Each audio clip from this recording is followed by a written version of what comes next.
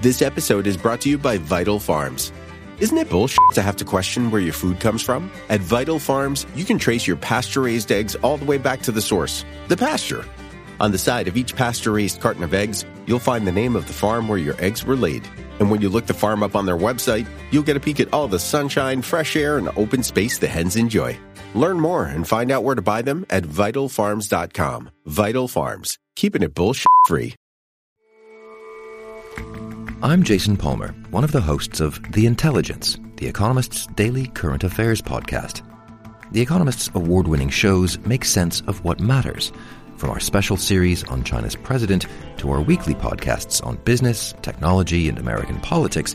Our journalists provide fair, in-depth reporting on the events shaping the world. Search for Economist Podcasts Plus and sign up to our free 1-month trial. This episode is brought to you by Klaviyo, the platform that powers smarter digital relationships. With Klaviyo, you can activate all your customer data in real time, connect seamlessly with your customers across all channels, guide your marketing strategy with AI-powered insights, recommendations, and automated assistance, deliver experiences that feel individually designed at scale, and grow your business faster. Power smarter digital relationships with Klaviyo. Learn more at klaviyo.com/Spotify. That's KLAVIYO.com/Spotify. Reboot your credit card with Apple Card, the credit card created by Apple. It gives you unlimited daily cash back that you can now choose to grow in a high-yield savings account that's built right into the Wallet app. Apply for Apple Card now in the Wallet app on iPhone and start growing your daily cash with savings today. Apple Card subject to credit approval. Savings is available to Apple Card owners subject to eligibility requirements. Savings accounts provided by Goldman Sachs Bank USA. Member FDIC. Terms apply. It's time to say goodbye to hold music and say hello to fast customer support with Service Cloud. With trusted AI and data working together, you can skip long wait times and deliver efficient, personalized service right away, all while keeping support costs low and more customers happy. Reimagine your customer support with the #1 AI CRM for service. Learn what's possible at salesforce.com/products/service.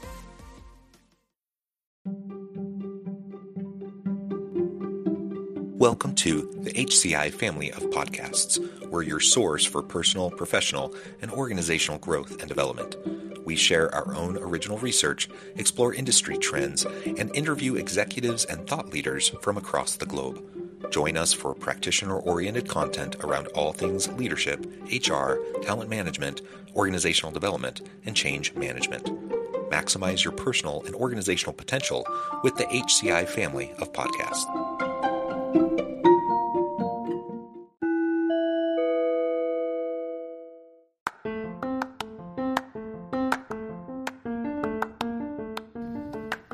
Welcome to the podcast. In this podcast episode, I talk with Alex Atwood about gig work trends and how companies can leverage gig workers while being fair.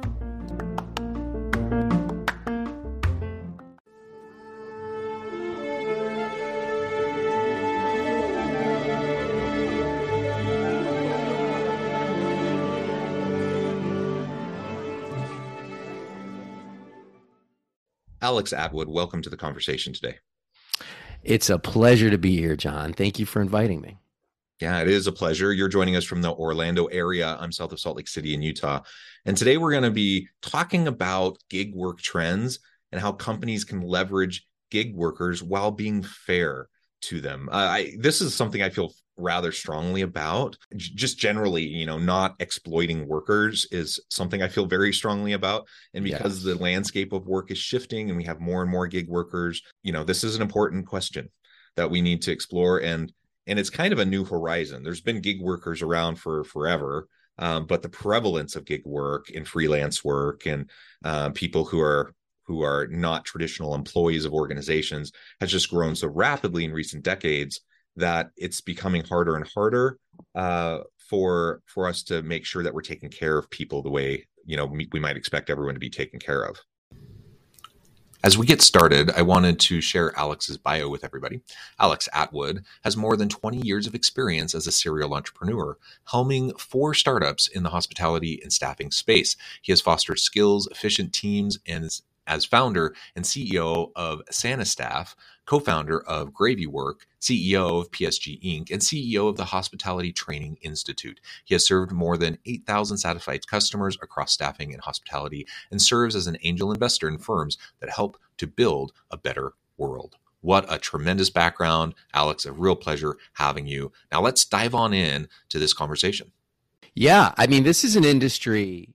Well, now it goes by gig work, right? But the idea of temporary staffing of temps has been around since the industrial age, right? I mean, when their companies needed a workforce that was malleable, and more importantly, when people wanted to enter the workforce, one of the options they had was taking temporary jobs, and these jobs served as an on-ramp to people to be able to get, careers going for themselves. And it also always served as a way for companies to be able to mitigate all types of things like cyclical adjustments in their, in a particular market capacity, or for manufacturing. There's just such a need to be able to ramp up and ramp down as needed. So it really was a win-win situation. You have people that want to be able to get into the workforce. You want to have another on-ramp. The temporary staffing industry a lot of the times gave the opportunity for companies to try people out before they actually, take a full-time permanent job.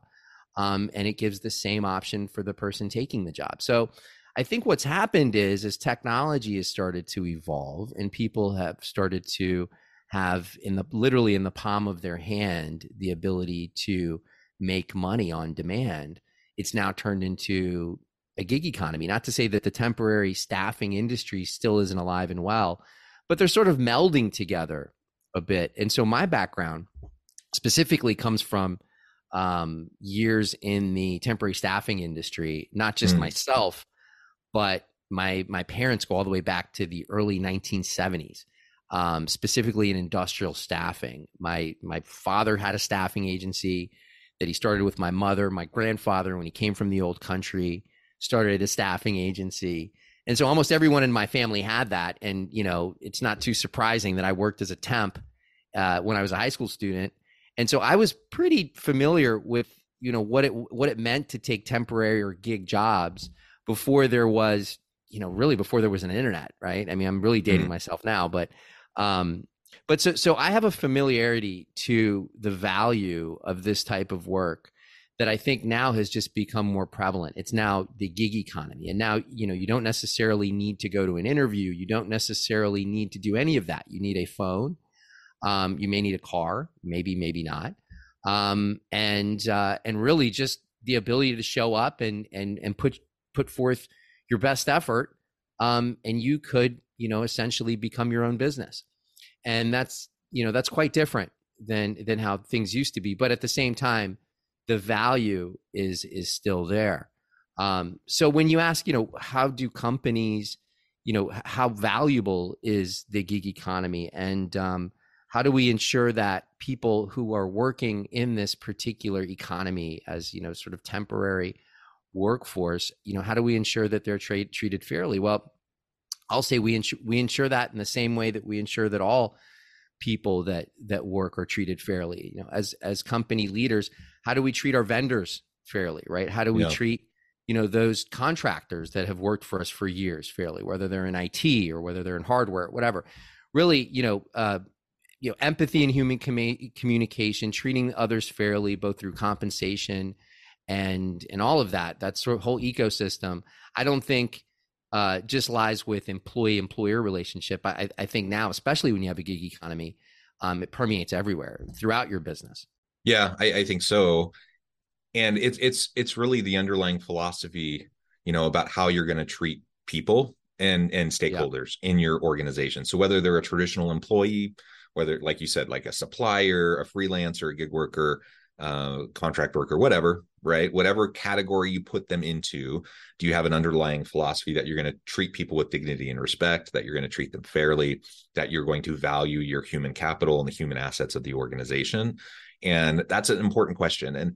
And I think, one of the reasons why organizations have really leaned into gig work, just like workers have, like, millennial and Gen Z individuals are disproportionately, more so than other earlier generations opting for gig work. They like the flexibility, they like the autonomy and all of that. So certainly from the worker side, there's some pull that direction, but from the employer side, there's definitely pull that direction because they save on benefits costs and some of the other things associated with having people who are traditional employees of the organization.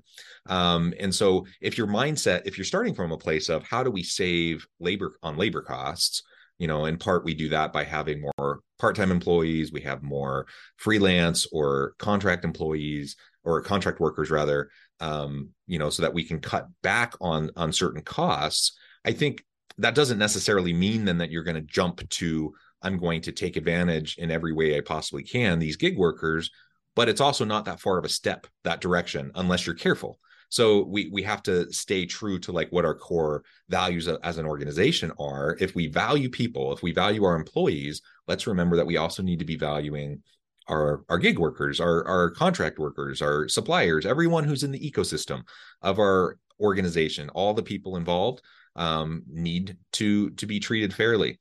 One of the things that's super interesting to me is just seeing how this is playing out in both the court of public opinion and actual courts. So, for example, in California, just recently, there was a pretty high profile case where essentially you have some of these rideshare apps where the drivers are saying, hey, we're employees. We're treated as gig workers. We don't have benefits. We don't have protections. We don't have any of these things that traditional employees have, but we're, for all extents and purposes, like treated like employees. We have the expectations of employees, etc. And so it goes to court, and essentially, California, which tends to have more progressive liberal employment laws, still sided with the companies. And so it's super interesting to see how this will continue to evolve. I think we're just at the tip of the iceberg here, and it's because it's just so new. Like the prevalence of this is so new that I suspect in the next 5 to 10 years that we're going to see more and more discussion around this, and probably some public policy and even some legal decisions, if not flat out legislation around how we approach gig workers. I'm wondering if you have any thoughts around the gig economy employment law kind of landscape and how that might be hurting gig workers, what might need to change there in order to level the playing field a little bit. Yeah, well, there's a couple of things. Traditionally, gig workers, whether they're temporary employees and independent contractors, any of that, they usually command somewhat of a higher premium pay rate than their counterparts that are permanent employees or full-time employees. And now I say this specifically in the staffing industry, specifically focusing on more of the blue collar, more of the industrial types of roles that I've staffed for many, many years. And the reason is because they don't have the benefits. They don't have the same commitment a lot of the times to a particular job. They're there to they have the skills necessary for that particular role. They're there to execute that role, and they may do it for as short as a day or as long as a month or so, and then they move on. So the idea is that while they may not enjoy the same benefits as maybe a counterpart that is a full-time employee working there, they are enjoying somewhat of a higher rate, somewhat of a higher pay rate. So what happens with that, to sort of address one of the points you just made, is a lot of the times, and I don't see it as much anymore, but it used to be so prevalent back in the early 2000s, and frankly, as little as 5 years ago, as little as behind the pandemic, that when temporary employees would come in, when gig workers would come in, whether it's project-based, whether it's based on some sort of cyclical, seasonal need, they were treated as like cattle, honestly. And and a lot of the times, hey, they're temps, you don't have to treat them any certain way, cut them early. Hey, they're really expensive.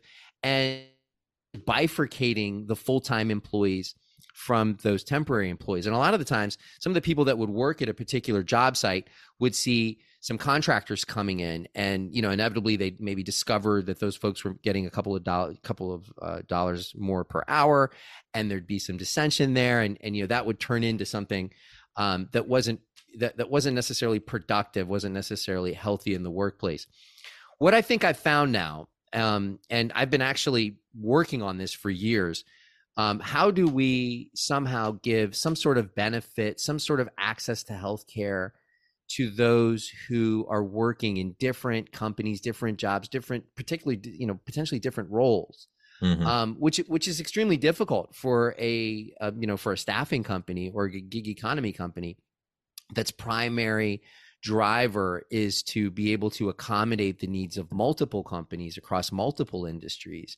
And when companies are extremely price sensitive, as they always are, they're not always, willing to necessarily pay a premium for staff coming in because, hey, they happen to have insurance, right? They're not necessarily, happy to do that. So you find yourself in a position where, okay, how do we begin to really treat our employees and my company Gravywork would have all of its, and my background as a in the staffing industry has always been W-2 employees. That's just kind of the way it ran.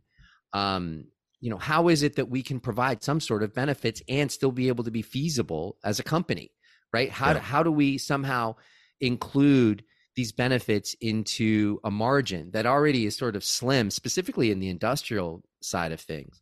And so what we find is, well, there's different programs, especially these days, where they have benefits programs that are lower cost, but they still give access to some healthcare options that are, sort of premium. Those are coming out now. There's also really what I've done is where, as much as we can, we want to be able to provide access to actually healthcare benefits. What I've done is always provided access to other sorts of benefits. So whether it's skills training, I founded something called the Hospitality Training Institute to be able to give government-funded skills training, to be able to up-level people, not in just their technical skills, but soft skills. It could be anything from, being able to be an, empathetic listener, being able to improve on their English, ESL, things like that, to where, okay, it's something that is absolutely a win-win. People are learning to be able to earn more for themselves, provide a better living for themselves and their family. And hey, how can we just kind of continue to take care of them, in times of need? How can we form a community around our workforce, even though they're gig workers? And for me specifically, that doesn't just translate to a group of potentially transient workers. It should absolutely translate to a more permanent, stable workforce. Like, how do you build a community within your teams? How do you do that? And if you can do it for a gig economy platform, if you can do it for a group of workers that are working in different locations, potentially doing different roles at different pay rates every day, then you can absolutely do it in all sorts of companies. And that's sort of what we put together. So how we do that is, finding ways for people to actually connect in person with each other. And then actually, instead of sort of trying to instill a company philosophy or trying to push out, maybe a new feature on our particular platform, really having a quorum, a forum, really understanding, hey, what's important to you? What's happening in your world? What is it that we can do to somehow support what you're up to? Right. And so that's initially where a lot of the training programs we had put together come from. And that's where I think, and there are different healthcare, companies, especially startups happening now that really want to address this problem. But that's where the creativity comes in. You sort of listen to what's happening in the workforce's lives, what their needs are, and then you start to find solutions to those things. And building community, I think, is really key there. And the good news is, I think leaders and companies in corporate America are starting to wake up to this, specifically after the pandemic, which has decimated the hospitality industry and other industries, which just needed those service level, devoted employees. They just realized that, hey, employees are not just some commodity. These people have needs, and guess what? Profits are healthy when you have people that are healthy and happy to be there. And you retain more people. So it's all of like the basics of running a good company come with devising ways to be able to build community around your workforce, be them gig workers or full-time quote unquote permanent employees, although I don't know exactly what a permanent employee, I don't think there's anything permanent necessarily in employment, but yeah. Yeah. Well, and I like how you frame it as your workforce. Because a lot of times we talk about our employees, and then you have these other categories. Oh, the contract workers, the freelance gig worker, people. And you're right. In a lot of organizations, they're treated differently, very differently. And so, let's start to wrap our mind around our workforce. And then that includes everybody. That includes all the different categories. And so, if I'm running a project and I have some people who are on my staff who are traditional employees, but I also have some contract people, maybe distributed people from other parts of the world, whatever.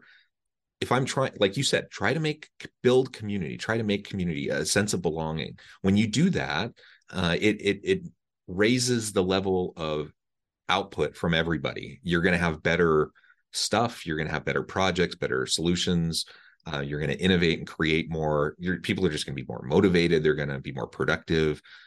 All of the good positive outcomes, that we talk about in treating your employees well for employee engagement and such, it applies to freelance and gig workers and contract workers just the same. And a lot of times it is those contingent workers that feel totally disconnected from the organization. And so then you're dealing as a manager, as a leader, if you're not fostering that community, you're going to be dealing with trying to get production out of people that don't feel any real commitment, investment, or loyalty to what you're trying to do. And of course that's what we want. We want everyone to be committed and loyal. And whether we have designated people, as freelance gig workers, or perhaps that's what they prefer. Maybe they don't want to be a traditional employee. They want to be, work on a project basis. They want to be a gig worker. Fine, but let's still keep that interaction in a similar way where we just treat everyone in our workforce as part of the team. Team members. We don't have to think differently about people from the different groups they might come from. I agree. And, this brings to mind something recently. I've been doing a lot of traveling. And so as such, I've been taking lots of rideshare types of, trips and, jumping on lots of shuttles, whether they're rental car shuttles or, airport shuttles or what have you.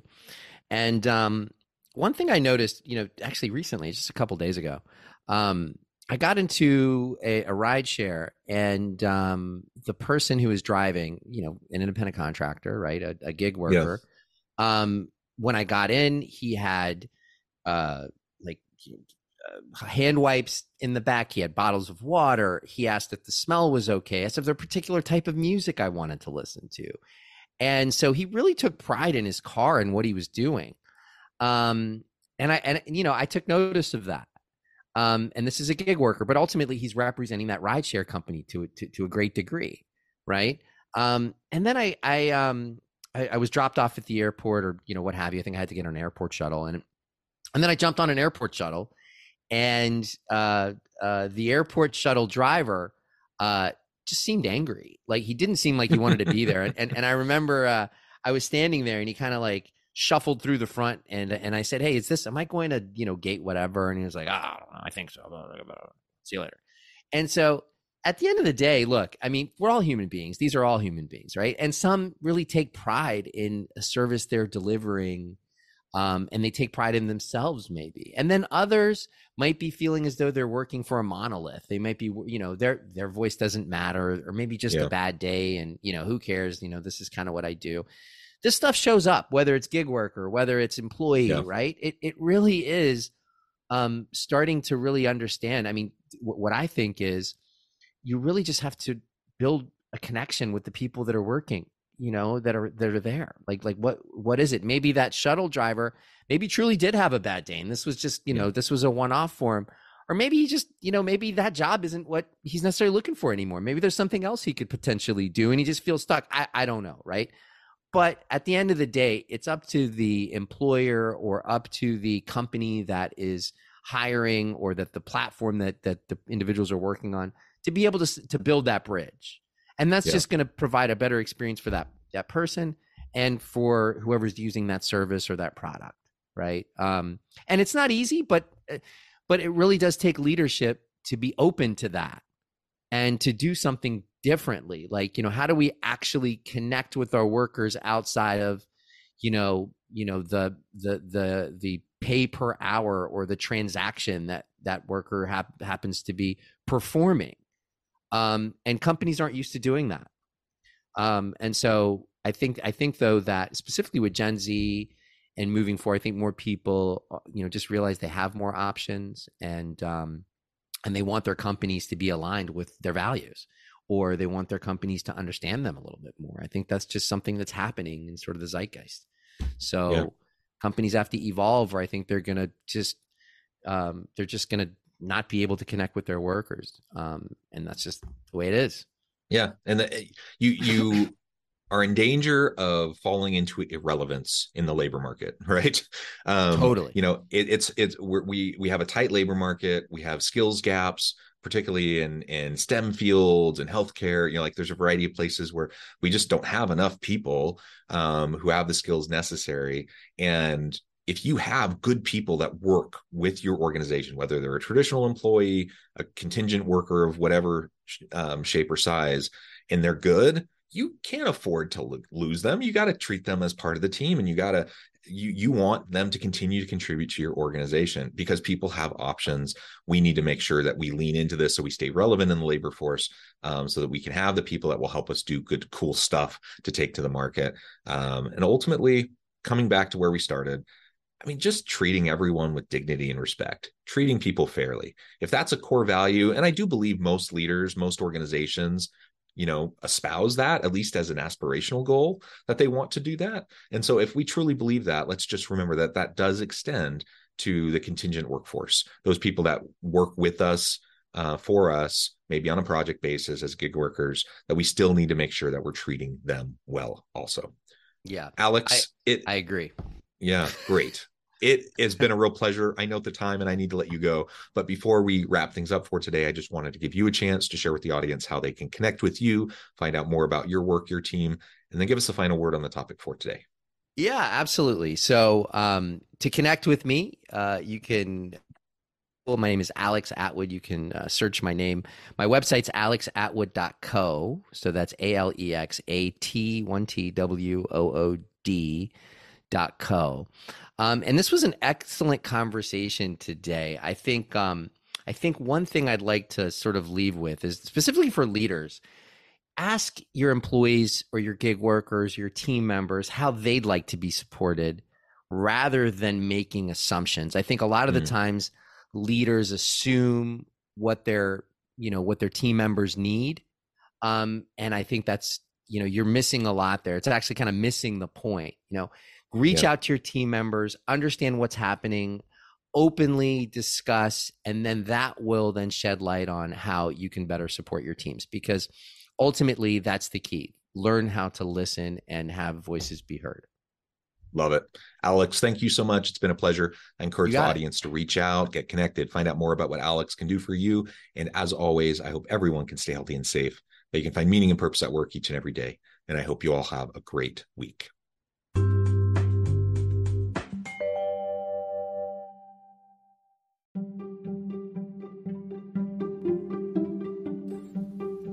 Thanks for joining us for this episode of the podcast. We hope you stay healthy and safe, and please join us again soon.